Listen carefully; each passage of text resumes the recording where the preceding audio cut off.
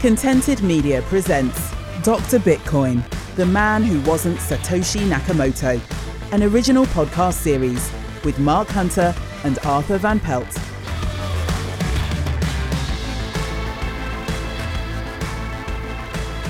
Hello and welcome to Dr. Bitcoin, the man who wasn't Satoshi Nakamoto, the podcast that gets all excited and puts its winter things away far too early before hiking back to the loft and dragging it all out again a week later.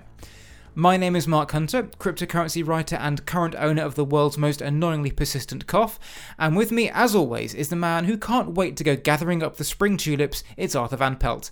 Arthur, how's life? Yeah, I'm fine, Mark. I'm fine. Glad to hear it. Well, we've got a lot to go through this month, so shall we crack on? Yes, sir. Excellent stuff.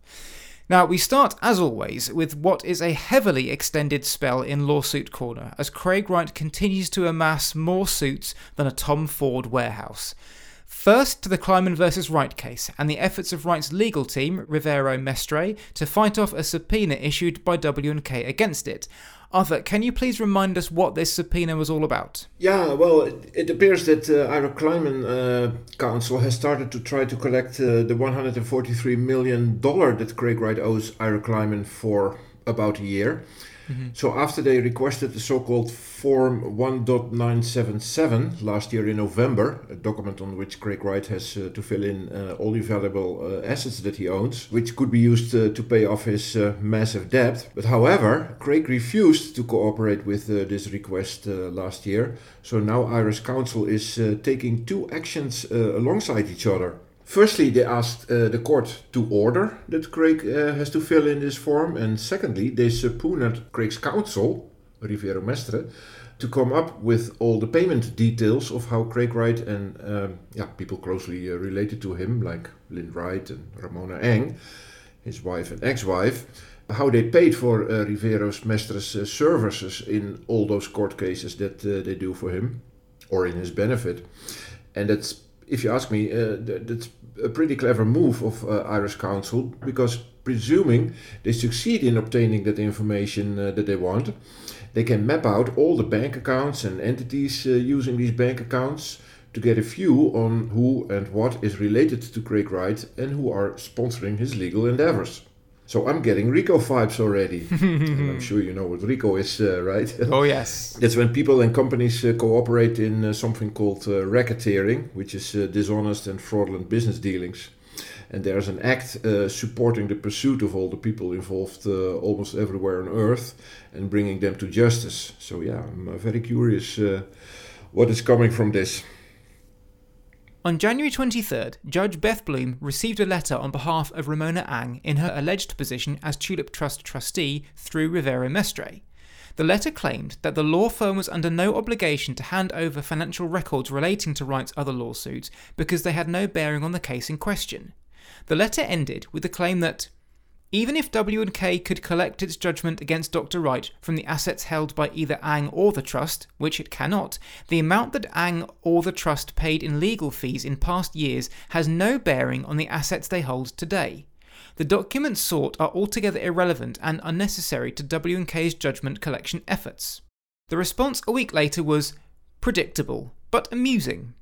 Ira Kleiman's lead counsel, Vel Friedman, started by saying that, in writing to the court as a non-party, despite her claimed position as Tulip Trust trustee, Ramona Eng had about as much business submitting something to the court as a flock of Canadian geese. He then offered a second and altogether more ridiculous reason why it shouldn't succeed. Arthur, I'll hand this one to you. Yeah, this was a beauty, wasn't it? Oh, yes. Craig Wright's counsel, influenced by the great Dutch, bringing their IQ down to Craig's level, accidentally mixed Judge Beth Bloom with another Judge Bloom from a totally other district court. Yeah. Stupid. Yeah, you cannot believe this. Let me read a quote from the filing of Ira's team. Although Mrs. Eng purports to bring her motion pursuant to Rule Number 5 of Your Honour's Individual Practices and Local Rule 37.3 requiring letter motions for discovery disputes, the court does not have a Rule 5 and there is no Local Rule 37.3 in the Southern District of Florida. Instead, it appears that Mrs. Eng, who is represented by the same attorneys that have represented her husband, Craig Wright, in this litigation since 2018, filed her motion pursuant to Magistrate Judge Lois Bloom, Individual Rule 5, and Eastern District of New York Local Civil Rule 37.3. So there you go, Mark. We have here a mix-up of Lois Bloom from New York and Beth Bloom from Miami. So, a professional lawyer would never make such a mistake. So this is really, for me, an example of the Craig touch. Friedman continued with further threshold defects that the submission suffered from, including whether Ramona Ang was even allowed to try and quash a motion that wasn't even aimed at her, and that she only quibbled about the amount of the payments concerned and presented nothing to support her claim that it was wrong. Clearly, Craig Wright is rubbing off on her. Friedman's summary ended with, "It is clear W&K has an interest in lifting the veil on where these assets are truly coming from and how much are being spent, given they are being spent to avoid Wright's payment of the more than $143 million he owes W&K.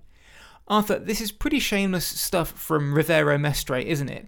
To hide behind Ramona Ang, who isn't even involved in the case, to stop the payments being made public. What do you think they're scared of?" Well, of course it's Mestre's duty to defend Craig Wright with all possible legal means, so that's what they're trying first. Let's give them that for the moment. But in case it is discovered that shady parties have been involved with payments for Craig Wright's legal spree, then the story, of course, changes dramatically.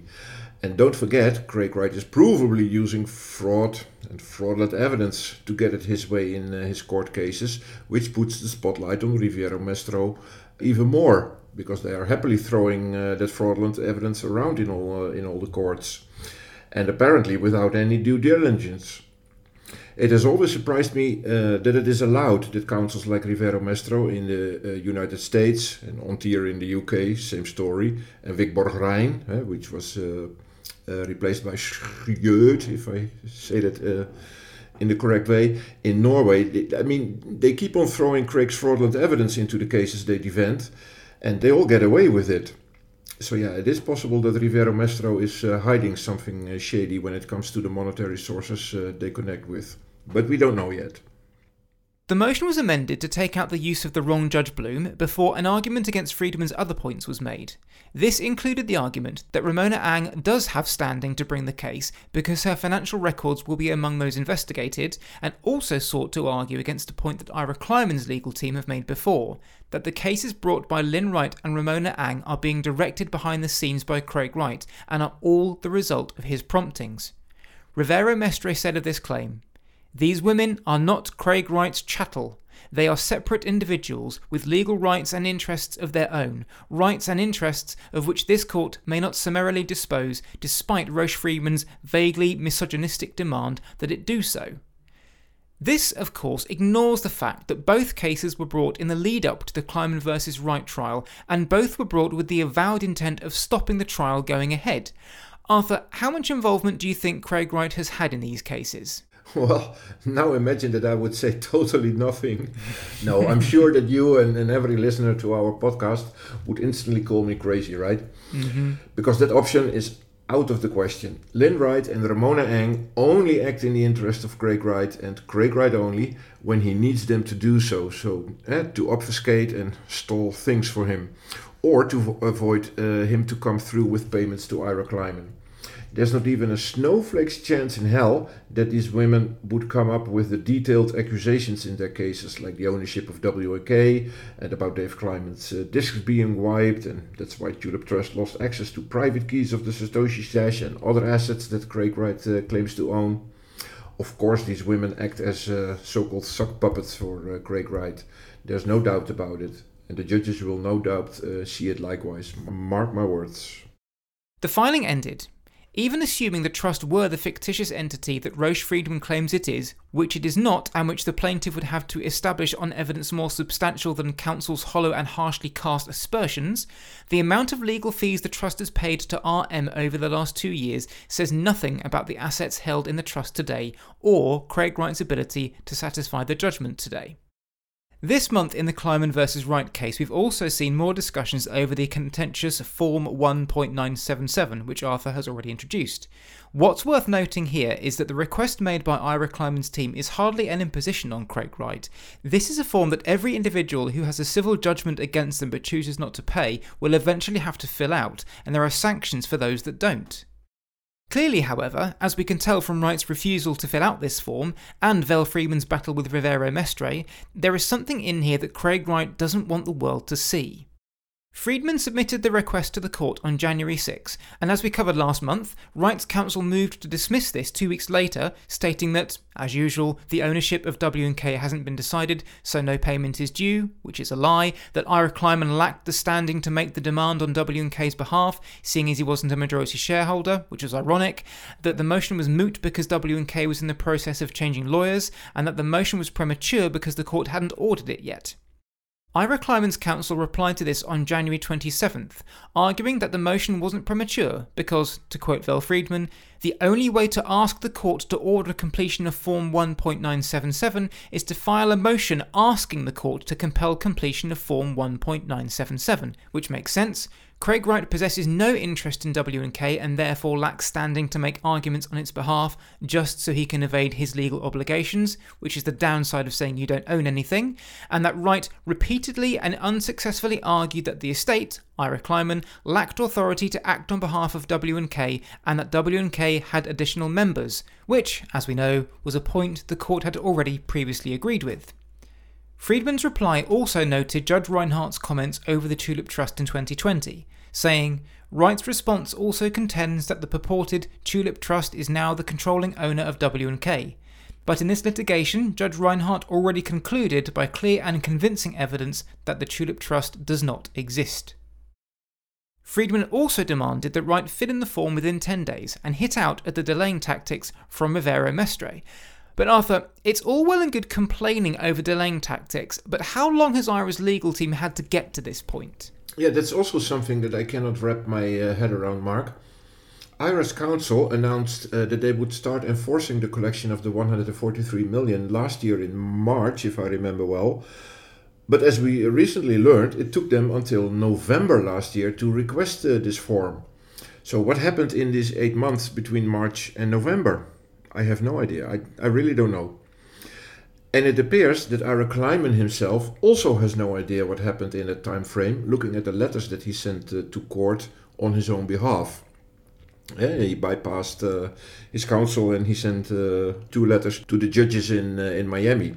Let me quote Ira Kleiman from one of those letters. The first one, he said, "At this point, I honestly don't believe they want to recover the W&K judgment, otherwise I wouldn't have had to press them into requesting the Form 1.977. There was no reason to allow a year to go by before taking such simple collection efforts." Well, it was not completely a year, it was 8 months, but okay, I'll give that to Ira. But in all instances, I can fully understand Ira's frustration here, Mark.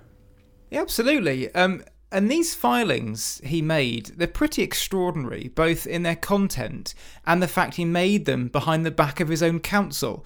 Now, Rivero Mestre jumped on this filing by making their own the very next day and gleefully rolling around like a pig in shit over Ira's decision to throw his legal team under the bus. To be fair, Kleiman's team would probably have done the same, so that bit's hardly surprising. However, the filing cited a conflict of interest over the 1.977 form and said that the delay in Roche Friedman trying to collect the judgment meant that it puts the interest of its owners ahead of its clients and that they do what best serves themselves and themselves alone. Now, it wasn't immediately clear to me why delaying collection benefited anybody other than Craig Wright, and I wasn't alone. Kleiman vs. Wright court reporter Carolina Bellardo confirmed to me that there was indeed no obvious advantage to not collect within a year, and that it in no way bolstered their claim to get Ira's now renamed representatives kicked from the case. We also got another quite extraordinary filing in the Kleiman vs. Wright case this month, when one Paul C. Huck Jr. Esquire of the Huck law firm wrote to the court saying that he was now legal representative of W&K, and as such he demanded all the case notes so far. This was followed less than 24 hours later by a second note from Ira Kleiman, this one to note that he had never heard of Paul Huck or the Huck law firm, and that he had in no way instructed them to act for W&K. He concluded this short missive by stating, "I can only assume that was initiated by individuals under the control of the defendant. Evidence clearly shows that Dr. Wright unlawfully gained control of the W&K company back in 2013, and it appears that he is now attempting to use family members to do so again." 2 weeks after this, on February 10th, both sides addressed this strange affair, with Rivero Mestre trying to use Ira's appointment of Paul Huck to get Kleiman's second law firm involved in the case, Boyes Schiller, also kicked from it. The filing claimed that W&K discharged Roche Friedman LLP, now doing business as Friedman, Normand and Friedland LLP, and Boyes Schiller as counsel, and engaged the law office of Paul Huck in their stead. It also dismissed Ira Kleiman's claim that he didn't authorise it, saying, "This was yet another instance of Ira Kleiman acting as though he, as the personal representative of his brother's estate, is synonymous with W&K, despite zero evidence that he or his brother ever owned a controlling interest in W&K. Let's not get into that again." Arthur, what did Vel Friedman make of this slightly odd situation? On February the 10th, which was just 2 weeks ago, they filed their view on the situation and requested the court to strike the fraudulent appearance of this Huck individual in the lawsuit. And on Twitter I'm calling it the Huck fuck every now and then, Mark. As in Craig Wright trying to fuck up the court proceedings with another attempt to derail the case that will ultimately fail, as always. But let's be honest, these desperate court actions certainly spice up the Craig Wright saga every now and then. But now let's take a quote from Vel Friedman's filing that nicely summarizes the situation. "Now, in a transparent and desperate attempt to prevent W&K from ever collecting on that 9-figure judgment, Wright has enlisted his ex-wife Lynn Wright and his current wife Ramona Watts, who purports to be the trustee of the fictional Tulip Trust and who is represented by Craig Wright's lawyers from Rivero Mestre, to purportedly terminate W&K's attorneys and replace them with an attorney of his own and his family's choosing, Mr. Huck. There is no secret as to the motive here. Through Mrs. Wright and Mrs. Watts, Wright hopes to gain control of W&K and cause it to release its $143 million judgment against him. This effort is wholly premised on frivolous, factual and legal arguments that this court, Judge Bloom and the jury repeatedly rejected over the past 5 years of litigation." Yeah, and here I rest my case, Mark. There is no doubt in my mind, and I hope also not in your and the listeners' mind, that we won't see much more of this Huck person, and the Huck fuck will explode Craig's face any day soon. It's just brazen. It's such a brazen attempt to sway things in his direction. I mean, I'm no legal expert, but I've never known anything like this from what I've covered so far. Nay, but this is also, and yeah, I call it spices up the whole thing every now and then, these actions. It's brazen, and it's always that Craig Wright is moving forward. Instead of backing down, he creates a new scam to cover up the old scam. Didn't we call it Scamception once? We did, didn't we? That's everything for the Kleiman versus Wright case for now, so we'll move on to Wright's case against a group of developers. This, as we're sure you know by now, relates to the infamous pineapple hack that wasn't, the OneFeeks wallet, and the fate of over 100,000 Bitcoin. For the full background on this, check out Series 1, Episode 5 of this podcast series. Wright's claim that blockchain developers owe a fiduciary duty to coin holders was thrown out in March last year, but he appealed. This appeal was heard in December last year, and the ruling came down this month. Arthur, what did the 3-judge panel rule? Oh yeah, let's go straight to the conclusion of the ruling, Mark. It's a perfect little summary of what the judges thought about Craig's appeal in this pineapple hack of 110,000 BTC and its forks, of course. The conclusion was, I would allow this appeal. The conclusion is not that there is a fiduciary duty in law in the circumstances alleged by Tulip, only that the case of advances raises a serious issue to be tried. So he is not getting it his way for the fiduciary duty, it is only that a serious issue can be tried. So let's be clear about that. Then the judge continues, the time to decide on the duty in this case is once the facts are established. As the judgment itself showed, to rule out Tulip's case as unarguable would require one to assume facts in the defendant's developer's favor, which are disputed and which cannot be resolved this way. If the decentralized governance of Bitcoin really is a myth, then in my judgment there is much to be said for the submission that Bitcoin developers, while acting as developers, owe fiduciary duties to the true owners of that property. Now, and the other two judges agreed with that. Naturally, the BSV crowd treated this like they'd won the actual lawsuit, rather than having won just an appeal to hold a trial over the lawsuit, which are two very different things. But then Craig Wright tried to claim that he'd won the Hodlonaut UK case when in fact he'd won a motion, so no surprise there. Wright revelled in the win, banging on about decentralisation again, and saying that when the TTL case concludes, no blockchain will ever exist again that can act without the developers having responsibility for their actions.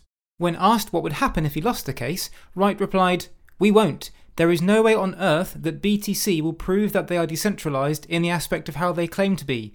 You're asking if unicorns appear on fart gold. They don't exist." What the fuck is he talking about? The victory was obviously enjoyed across the BSV ecosystem in general. But Arthur, now we're definitely going to trial, there's a few points we need to discuss. Firstly, this is going to be logistically very challenging. Have the defendants all come together under one law firm, or are there multiple law firms representing them? You know, I try to keep track of all the court documents that I can find, but this case is in the United Kingdom and they don't have a public court docket like in the United States. And only intermediate rulings, and of course the end judgment, they are made public. But for example, these types of cases in the UK start with so-called particulars of claim, and these are very costly to request from the courts. And you can think about several handfuls of pounds. And that wouldn't be a problem directly, but given that Craig Wright has quite a few cases running in recent years, and each of them has many handfuls of filings over the course of the proceedings, and since I'm not being paid a penny to tweet and write on Medium, or for the podcast, let's also make that very clear, then it suddenly becomes a costly hobby to do this, you know. So I depend on several lawyers, or sometimes parties from these cases, who make things public.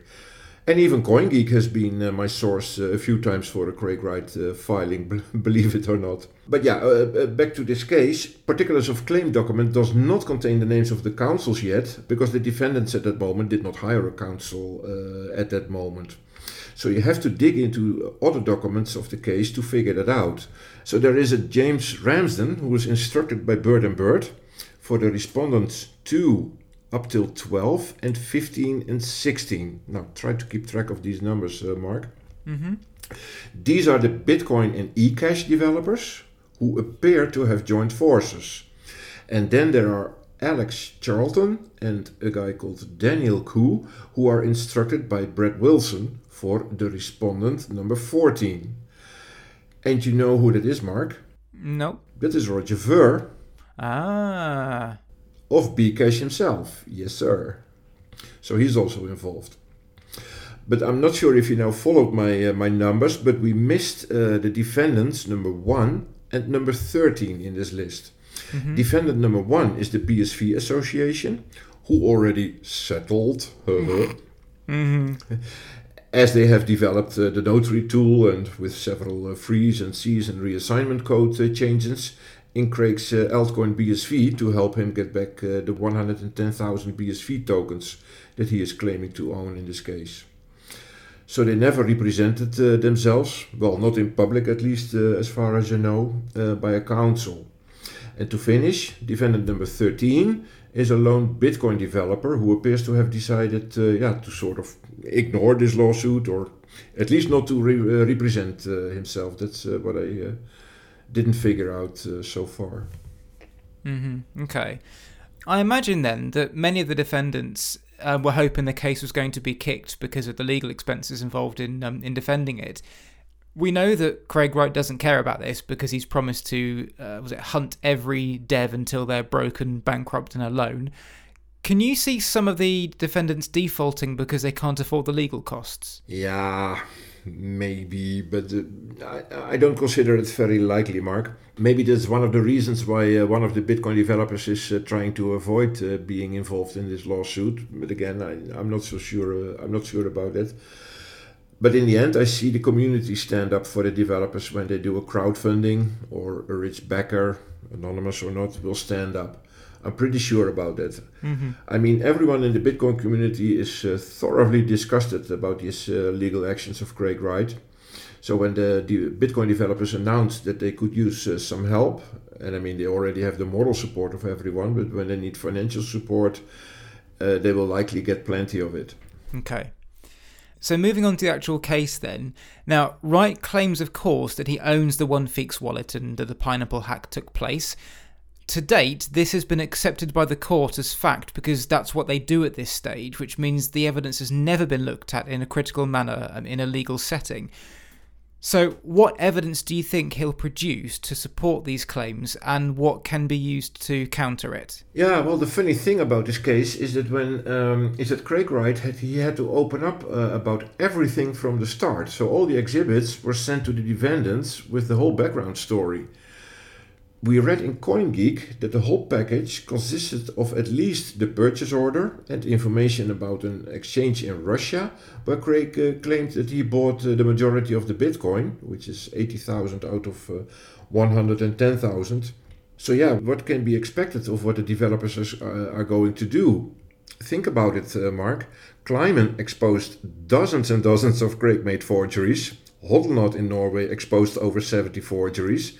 Peter McCormack completely destroyed Craig Wright's false evidence about speaking opportunities at seminars, etc., that he lost around 2018, 2019 because of Peter's tweets. Mm-hmm. So I'm sure that you're now catching my drift, right, Mark? I mean, it shouldn't surprise anyone that the developers will be the next in line to expose Craig Wright's counterfeits and false stories about things that never happened.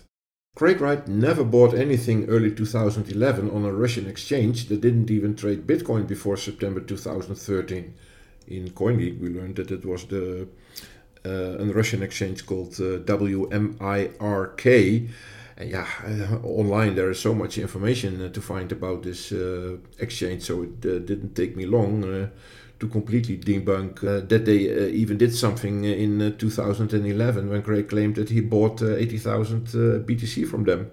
And because we have this address, OneFeeks, that address was involved in a hack of Mt. Gox in March 2011. Mm-hmm. So either that exchange or Craig Wright was involved in hacking Mt. Gox. So, I mean, the story stinks from all angles.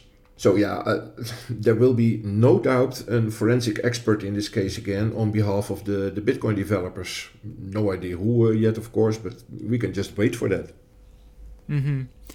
Now, Twitter user Gonby put together a great thread on the ins and outs of this case, and when I asked him about this, he said that Wright could still lose the case predicated on those elements, but the court could still rule that developers do have a fiduciary duty, which is potentially quite worrying. Now, as for what would happen if Craig Wright wins, could you give us a breakdown of what Craig Wright thinks it means will happen and what actually would happen? I'm afraid that this Twitter user Gunby, I think he's probably right. Earlier I quoted from the appeal judgment where the judge said the time to decide on the duty in this case is once the facts are established. Mm-hmm. So initially my guess was that the case would stall at the point that Craig can't prove he owns the Bitcoin, let alone that they were stolen from him. That story is totally bogus and will go nowhere. I'm 100% certain of that, looking at all the cases that he lost so far in recent years based on false evidence. But then, will the case really stall and not move forward from there? One can read that sentence also like when it turns out that Bitcoin is not decentralized for a fact, and then we can have a closer look at the merits of the case and rule on the question if the developers do have a fiduciary duty towards the users of the Bitcoin system, excluding Craig Wright, because he did not manage to prove that he is the owner of anything. But then you can still go on with the generic question of this fiduciary duty thing. So let's break down what could happen. We have two cases alongside each other. Craig's own case, where he has to prove the Bitcoin that he owns and that they were stolen from him. And on the other hand, we have the fiduciary duty question. Mm-hmm. Okay, so then we have exactly three things that could happen. Number one, Craig Wright can prove that he owns the stolen Bitcoin and that he can convince the judge that the developers should help him recover these stolen Bitcoin because they have that duty. That would be a complete win for him. So yeah, that's not going to happen, of course, but let's play along with the scenario anyway and pretend that no one is going to appeal the judge's decision. So what will happen is that the Bitcoin developers, they have to enter a Bitcoin improvement proposal, a BIP, on GitHub. They get the code done somehow, and then it is left to the 10,000s of Bitcoin nodes all over the world to vote, and normally that's called signaling, for this update. But not any node will vote for this update, I can assure you, Mark. And it would then be interesting to see if Calvin Ayre is trying to set up, let's say, 200,000 Bitcoin nodes to overpower the Bitcoin network with his votes for this code update and see how the Bitcoin network will respond to that attack. But ultimately, Craig Wright has to sue each and every Bitcoin node in use by exchanges and all other services, and each and every Bitcoin home node that professional Bitcoin users maintain at home on their infamous Raspberry Pis. And then he has to change thousands of Bitcoin miners and mining pools all over the world that are not cooperating. So that is literally a financial and enforcement mess that not even Calvin Ayre is going to sponsor, I'm sure. But yeah, again, it will not go this far, ever. Mm-hmm. But the second scenario is that Craig Wright, he cannot prove that he ever owned the stolen Bitcoin, and that is a certainty to me. But let's say the case ends up that the judges rule that the developers have a fiduciary duty of some kind. And this is not only interesting from a legal angle, but it would also cause a shockwave through the world of open source projects, of course. This would be devastating. And I cannot even think about the consequences of such a ruling, Mark. But trying anyway, I think the first thing that all the open source project will do is put extra disclaimers in their copyright and licenses to avoid and, well, straightforwardly reject any responsibilities coming from fiduciary duties. What I also can see happen is that such a ruling is going to be appealed to hell and back again, and then some more, to fine-tune these duties to the exact detail. And then all these duties will be rejected one by one in all the copyright and licenses again. So yeah, this is going to take decades to play out, Mark. So even if Craig Wright had won his Bitcoin part, like in the first scenario that I described, he will not even get close to collecting the fruit of such a ruling anytime soon. Mm-hmm. And then there is the third scenario, that Craig Wright will not win his Bitcoin and the judges will rule that there are no fiduciary duties for developers working on open source and decentralized projects falling under the MIT license like Bitcoin. And as far as I can judge it, and of course I'm not a super duper expert, but as far as I can judge, this is for me by far the most likely outcome. Obviously, it's too soon to know when the trial date will be for this one, but we can expect it to be late 2023 or early 2024, depending on the potential length of the hearing. Given the international elements of this case, it's more likely to be 2024.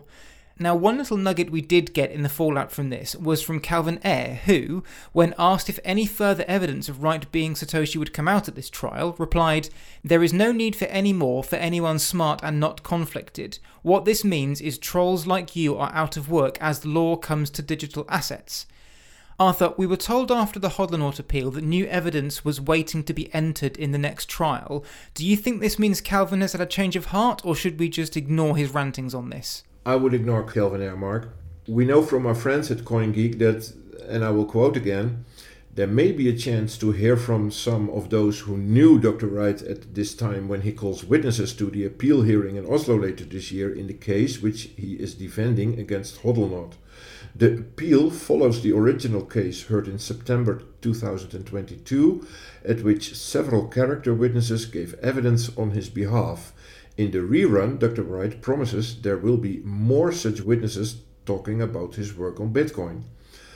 And you might remember, Mark, that Craig once even promised those witnesses would line up to be more than 100. So that will be quite a trial. Unbearable, that's what it would be. Yeah. They will all be kicked out like in the Hodlnaut case, believe me. Now, related to both the developers' fiduciary duties case and the passing off case against the exchanges is a series of cases filed in the UK business courts that slipped under our radar, mainly because the filings weren't made public and Craig Wright never mentioned them. These cases were all filed last year, with the defendants list being a mere 26 long.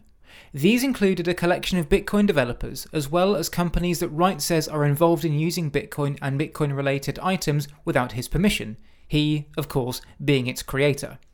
These defendants include Square, now called Block, Coinbase, Blockstream, Chaincode Labs, and, interestingly, Copa. We found out about these lawsuits through an appeal that Wright filed, having had a ruling in one of them go against him, and from there we've been able to piece together just what is going on. We'll cover all three cases in detail in our March bonus episode, so make sure you sign up to the Dr. Bitcoin Supporters Club in order to get that when it drops, but here's an insight into the one we have most information for to date. Arthur, before we dive into the details, what's the background to this case? Well, we have 3 cases in total going through the UK business courts, all of which refer to copyright that Craig is claiming over 3 aspects of Bitcoin: the white paper, the database and the file format. They're all wrapped in one massive case, but it all boils down to those 3 elements. Basically, he wants all defendants to stop infringing the database rights subsisting in the Bitcoin blockchain. He wants them to stop infringing the copyright subsisting in the Bitcoin file format and in the Bitcoin white paper. He also wants a court declaration that database rights and copyright of the Bitcoin file format and white paper belongs to him. Furthermore, he wants an inquiry as to damages caused to him by these infringements, or alternatively, what profits the defendants made infringing his alleged copyrights. Additionally, he is asking for an order by the judge that these damages or profits from the infringements will be paid to him or his companies, and that this order will be published on the websites of the defendants. And of course, he also wants the defendants to pay all the costs and interest on these costs and other reliefs of the proceedings. Now, think about it. If Craig wins, Mark, which he won't, because law follows social consensus and not the other way around. Social consensus has made Bitcoin as it is today. And it means that if he is trying to turn back the clock to 2008 and make a whole new story about the time frame from 2008 up till now, it's just not going to happen. Law will not be friendly about him. But let's play along with this game. If he wins, he will be able to annoy the market with his copyright claims. And he can try to shake, shuffle, or let's call it reorganize, the market into a sort of accepting that BSV is Bitcoin, and he will be mind-bogglingly rich because of all the damages and license fees that are going to be paid to him. And this is the pipe dream of Camp Craig Wright that they are chasing, Mark. Yeah, that's their holy grail, isn't it? That's it. Regarding the file format itself, which was the subject of this case, Wright's claim was that he invented it when he invented Bitcoin, and so anyone else using it was in breach of his copyright. The judge in the case, Justice Miller, asked a very simple and pertinent question while trying to work out where he stood on this one. When and in what form the alleged literary work in the Bitcoin file format was first recorded, in writing or otherwise. This was linked to the idea of fixation, that works should exist in some permanent form before they can attract copyright.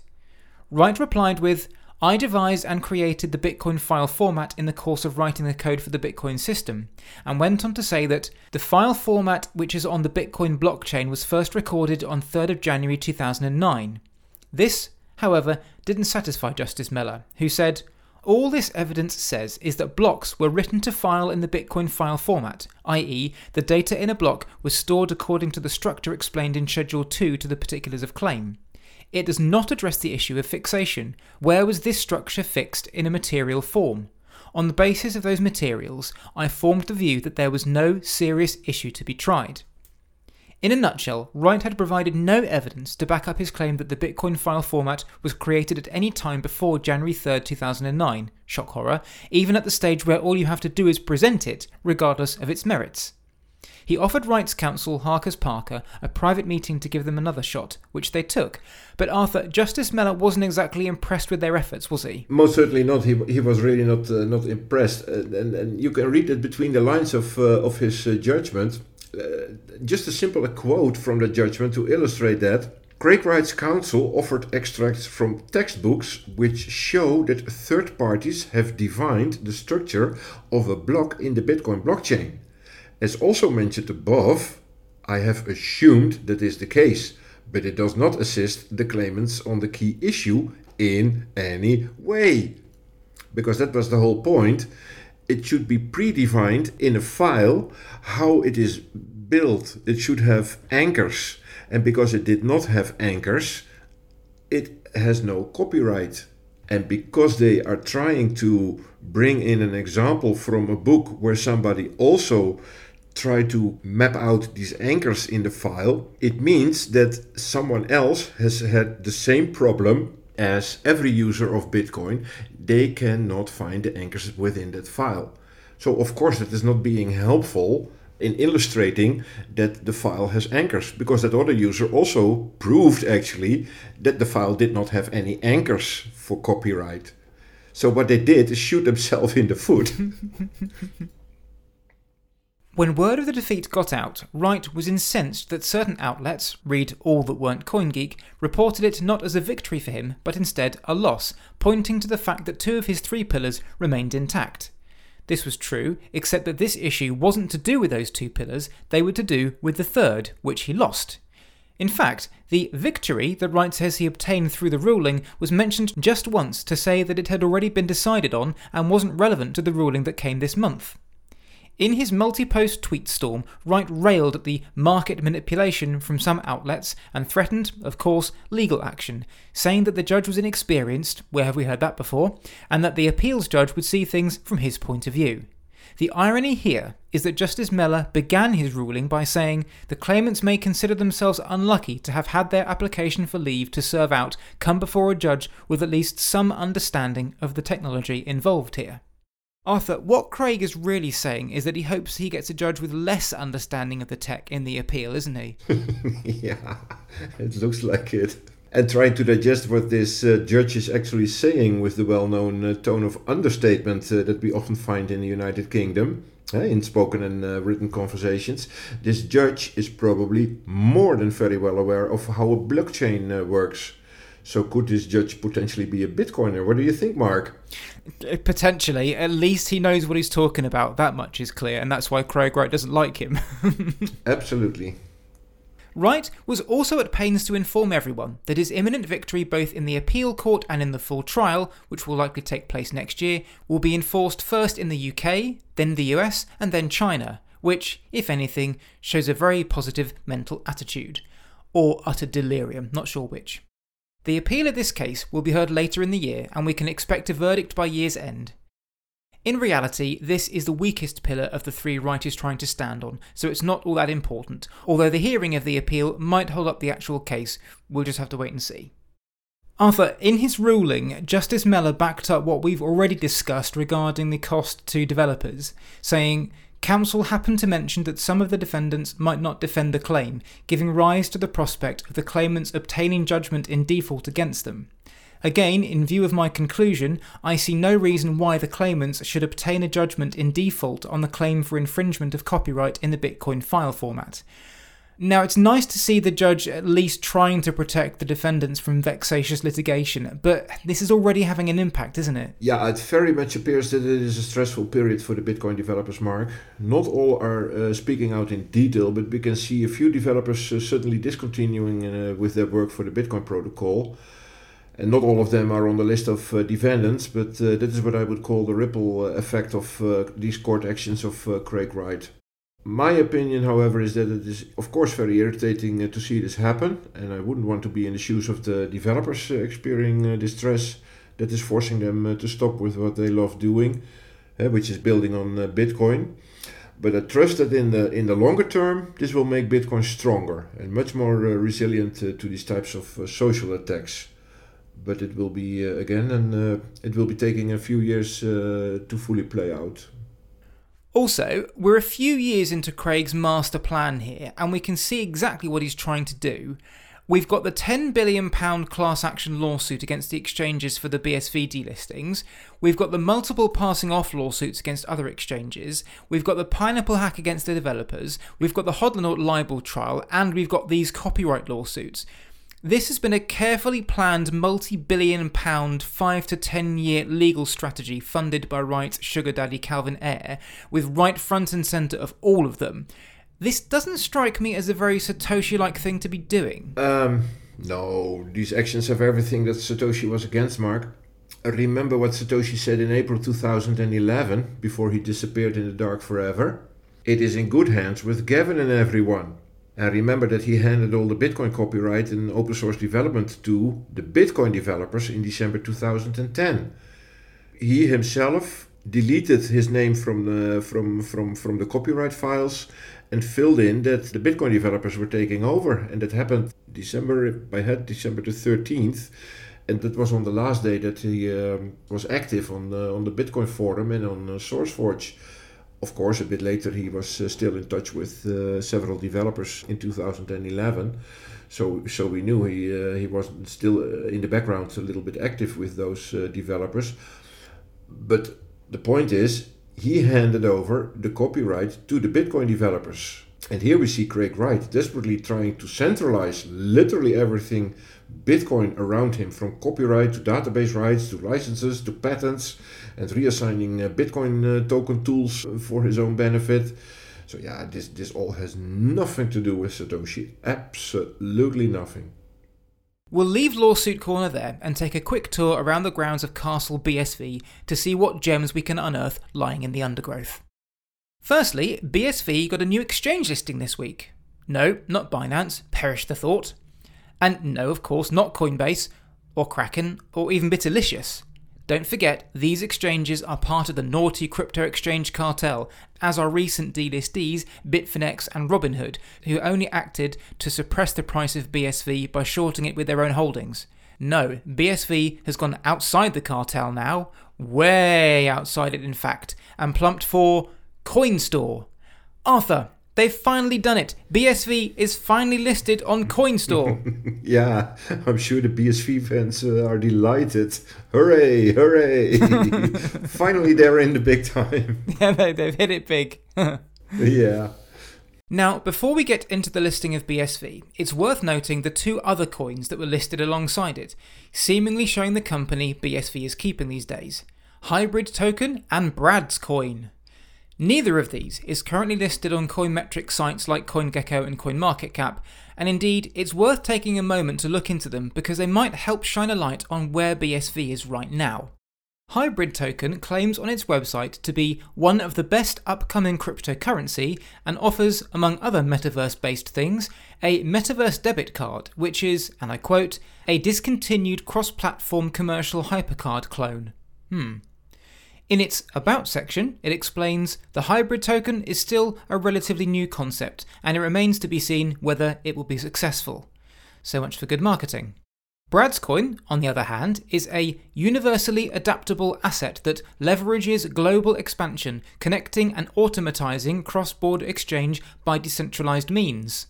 Oh look, it's 2017 again. Brad's Coin launched in 2019, 3 years before its white paper was even released, and doesn't have a roadmap past 2022. Visiting its website also made my CPU run at 100% immediately, so there's also a good chance the site is infected with crypto mining malware. Arthur, what does the fact that BSV is being listed with coins like this say to you about where BSV is right now? Yeah, it's telling, isn't it? BSV is seen just as irrelevant as these other tiny altcoins, if you ask me. And just as scammy. Probably, yeah. Now, if anyone from CoinStore is listening, please note, this isn't a criticism of your exchange. Every type of coin needs a market, and you're free to list any coin you like. Unlike the crypto exchange cartel, which is absolutely not allowed to list and delist any coins it likes, therein lies the conspiracy. So what did CoinGeek and the BSV clan make of the CoinStore listing? CoinGeek referred to CoinStore as a leading digital currency exchange, reaffirming this by claiming that it was founded in 2020 by professionals from some of the leading digital currency exchanges. Really? That's a claim worth looking into.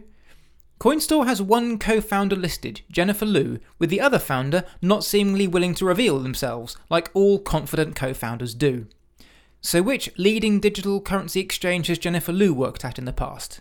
Her LinkedIn profile says that she's been building a DeFi-based product on Layer 2, which she's keeping under wraps for the time being, but before that she spent 2 years working for, wait for it, WBFEX, the World Blockchain Forum Exchange. Arthur, anything? Never heard of them. Can you enlighten us a bit more, Mark? I will give it my best shot, I can promise you that.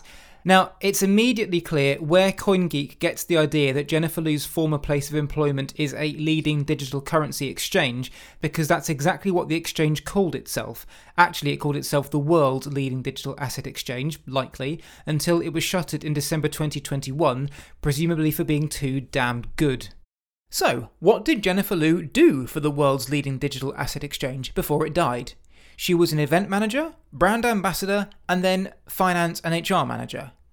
So just to recap, we have CoinGeek saying that CoinStore is a leading digital asset exchange, despite it listing coins like Hybrid Token and Brad's Coin, which was co-founded by what it says are professionals from other leading digital asset exchanges that have been closed for over a year and were only called leading digital asset exchanges because they called themselves leading digital asset exchanges. And of these professionals, one won't identify themselves and the other one worked in finance and HR before the exchange was shut down. Outstanding. Back to CoinGeek's treatment of the listing. After introducing the exchange, it then said something a little familiar. BSV is one of a limited number of digital currencies listed by CoinStore. Unlike many other exchanges, this one is selective, listing around 50 currencies in all. Arthur, where have we heard that before? Yeah, I remember what CoinGeek said last year about the LA Token exchange listing BSV.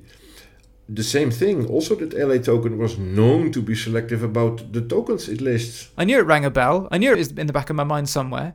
CoinGeek went on to note the recent delistings and added that forward-thinking exchanges recognise the demand for the original Bitcoin and are listing it as a result. Alright CoinGeek, let's play the demand game then. Arthur, when LA Token listed BSV last year, it said that it was yet more momentum for BSV, and we mocked it at the time for the $89,000 in 24-hour trading volume. Now, I'm going to give you 3 guesses as to the 24-hour trading volume of BSV on LA Token today. So we'll do like a higher and lower game. So what's your starting bid? My starting bid? Oh man, I have no idea. I'm not following all these exchanges, but... Okay, so bear in mind it was $89,000 last year. Yeah, then my guess is between 10 and 50,000. Lower. Second guess? My goodness, below 10,000? Yeah. Between $2,500 and $5,000. Lower. Last guess? Oh my god, seriously? You're never going to get it. Between $500 and $1,000 per day. Okay, it's lower. This is completely honest. The 24-hour trading volume for BSV on LA Token is down from $89,000 last August to 44 cents today. My god. 44 cents. That's how much BSV is being traded on LA Token. My god. How atrocious is that? This is a normal trading day on LA Token for BSV? This is a regular trading day. I checked it 2 weeks ago and it was $5. It's gone down from $5 to 44 cents in the space of 2 weeks. My god. Yeah, crazy. BSV holders will be gratified to know that CoinStore actually has a little more daily volume than LA Token, so they could be looking at an equally spectacular trading experience. CoinGeek finished by expostulating its typical rallying cry. While the crypto media would like to paint the picture that BSV is dead and continues to be squeezed out of the digital currency ecosystem, nothing could be further from the truth. As the new listing indicates, for every exchange that delists, another sees the potential and picks up the baton, and the ecosystem as a whole is thriving. Hi, is that the Samaritans? Yeah, I need some help. I'm close to ending it. No, BSV. Breathe, you can get through it. The response from the BSV faithful was muted, with many perhaps realising that this wasn't exactly the ecosystem-killing home run that CoinGeek made it out to be. John Pitt, the operator of the Slictionary BSV vehicle, appeared to question the concept of CoinStore being a leading digital asset exchange, saying, "Who owns and runs CoinStore? There's 105 people listed on its website as part of the team, but none with the authoritative roles such as CEO, CFO, CTO, CLO, or owner." Calvin Ayre was quick to put out that fire, shooting back with, "Singapore group I think, but not sure. It's not Binance though, so that part at least is good." This was met with a very appropriate response from a different user, saying, "Not sure, true due diligence. Have at it, Calvin Ayre. Good luck not decimating your net worth." We don't have any trading volume for BSV on CoinStore yet, but we'll be keeping a close eye on it over the coming weeks to see if it can replicate the success of LA Token. Talking of delistings, Arthur, we've got something of a roll call this month, haven't we? Oh, absolutely. Say that again, Mark.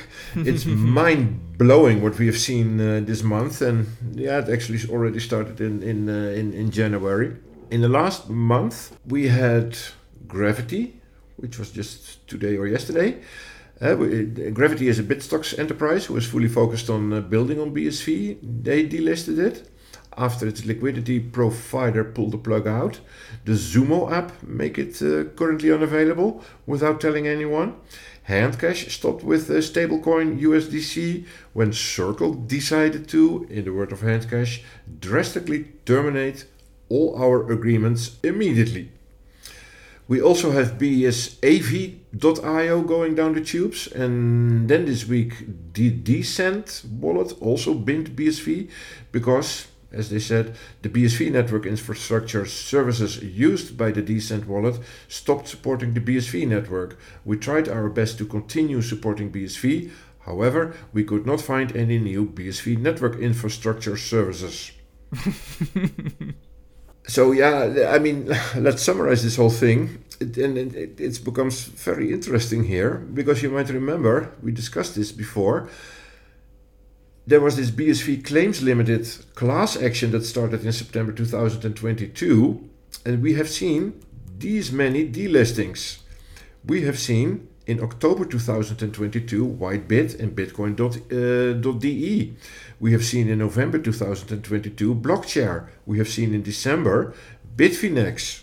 We have seen in January this year Robinhood, Circle, the Goat in Charge giveaways. So, and this month we've seen Gravity, BSAV.io, Zumo and Decent. So I think I have more than two handfuls of names here, and again quite a few high profile entities. And this list is probably even incomplete, because I remember that mining pools as like SV Pool and SBI Crypto, they have also been abandoning the BSV mining in this era somewhere. And those were once very large pools for BSV. And forgive me, I'm doing this by head, so I didn't check when these pools exactly stopped with BSV. But the exchanges and other infrastructure services I did check though. So yeah, if I were a BSV fan, I would start to feel very, very uncomfortable now, Mark. Luckily I'm not though. I promised myself to never touch anything in the BSV realm, but I still can try to step into the shoes of a BSV fan. We end this month on something rather special indeed. No, not Calvin Ayre saying that Craig Wright destroyed the Genesis block in order to anchor the Bitcoin blockchain. No, not nChain's lead developer Steve Shadders, purveyor of all things Terranode, quitting the company. No, not the news that nChain itself sacked a bunch of employees before Christmas and wants to move its operations to Slovenia. No, not the discovery from one of the most vitriolic BSV supporters of what looks to be paid shill activity in support of BSV. No, I'm talking, of course, about Gavin Andresen finally offering some clarity over his 7-year flip-flop with regard to his support of Craig Wright. If you want to know the full background to this story, check out Series 1, Episodes 3 and 4 of this podcast. But Arthur, could you give us a brief summary of the role Gavin Andresen plays in the Craig Wright story? Yeah, they actually go back quite a bit, Mark. That might probably surprise you, but the first time that Craig contacted Gavin was by head in 2014 or 15. I think it was 2014, when Craig offered his help to the Bitcoin Foundation, that was still fully operational back then. With Gavin Andresen, oh irony, he was hired in the same role that Craig Wright now has at Enchain. He was working as a chief scientist with the foundation. So Gavin, he was forwarded an email from Craig Wright by a colleague at the foundation, but he completely ignored this email from Craig. Later in 2016, he came into contact with Craig again for the signing sessions that ended up completely ruining Gavin's reputation in the Bitcoin community. Yeah, so although Gavin wasn't very active in Bitcoin development anymore, his access to important GitHub features was immediately blocked in May 2016, as the group of active Bitcoin developers were afraid that Gavin might share his credentials with, by then at least, a very well-known scammer who pretended to be Satoshi Nakamoto. It's not an overstatement to say that Gavin Andresen paid with his career over his support of Craig Wright, support that he has both reinforced and questioned ever since, most notably in the Kleiman vs. Wright case, where he stated his belief that Craig Wright held the keys to the Satoshi wallets during the signing sessions, but then said it was possible that Craig Wright could have bamboozled him. This has left both sides claiming Andresen for their own, but he came out on February 6th with a final clarification, which he added in the form of a disclaimer to the May 2nd, 2016 blog post in support of Wright as Satoshi. I don't believe in rewriting history, so I'm going to leave this post up. But in the 7 years since I wrote it, a lot has happened, and I now know it was a mistake to trust Craig Wright as much as I did. I regret getting sucked into the who is or isn't Satoshi game, and I refuse to play that game anymore. Arthur, what did you make of this update from Gavin? Yeah, well, Gavin couldn't be more clear now, could he? Of course, Gavin still doesn't say in a straightforward way that he does not believe that Craig is Satoshi. All we have regarding to the Craig is Satoshi claim is, I have my doubts, during the Kleiman versus Wright deposition that you just mentioned. But let this quote sink in. It was a mistake to trust Craig Wright as much as I did. So clearly Gavin does not trust any claim or any evidence that Craig Wright shared with him back then. So indirectly he is still saying that he doesn't trust and doesn't believe that Craig is Satoshi. So I cannot explain this otherwise, Mark. Calvin Ayre wasn't able to take this reversal lying down, and took to Twitter to claim that Andresen had been bullied by small block trolls and urged him to stay strong and just stick to the truth, which, of course, is exactly what he has just done. This undermined Ayre's claims of December 2021 that Andresen knows Craig is Satoshi and this will never change now. However, whether you can argue that Gavin Andresen has changed his mind or has finally put the truth on record, at least his opinion is finally no longer up for debate. That's everything for this month's heavy update. If you want to catch our March bonus episode where we'll be going over those 3 copyright cases, you can do so either by becoming a member of the Dr. Bitcoin Supporters Club or by downloading from our website for a small consideration. There's currently a free 7-day trial through Patreon if you're interested, which will get you access to all our bonus material so you can get an idea of what you're signing up for.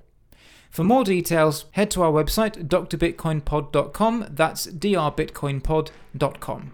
Arthur, as always, thank you so much for imparting your knowledge and wisdom on us. As always, you're welcome, Mark.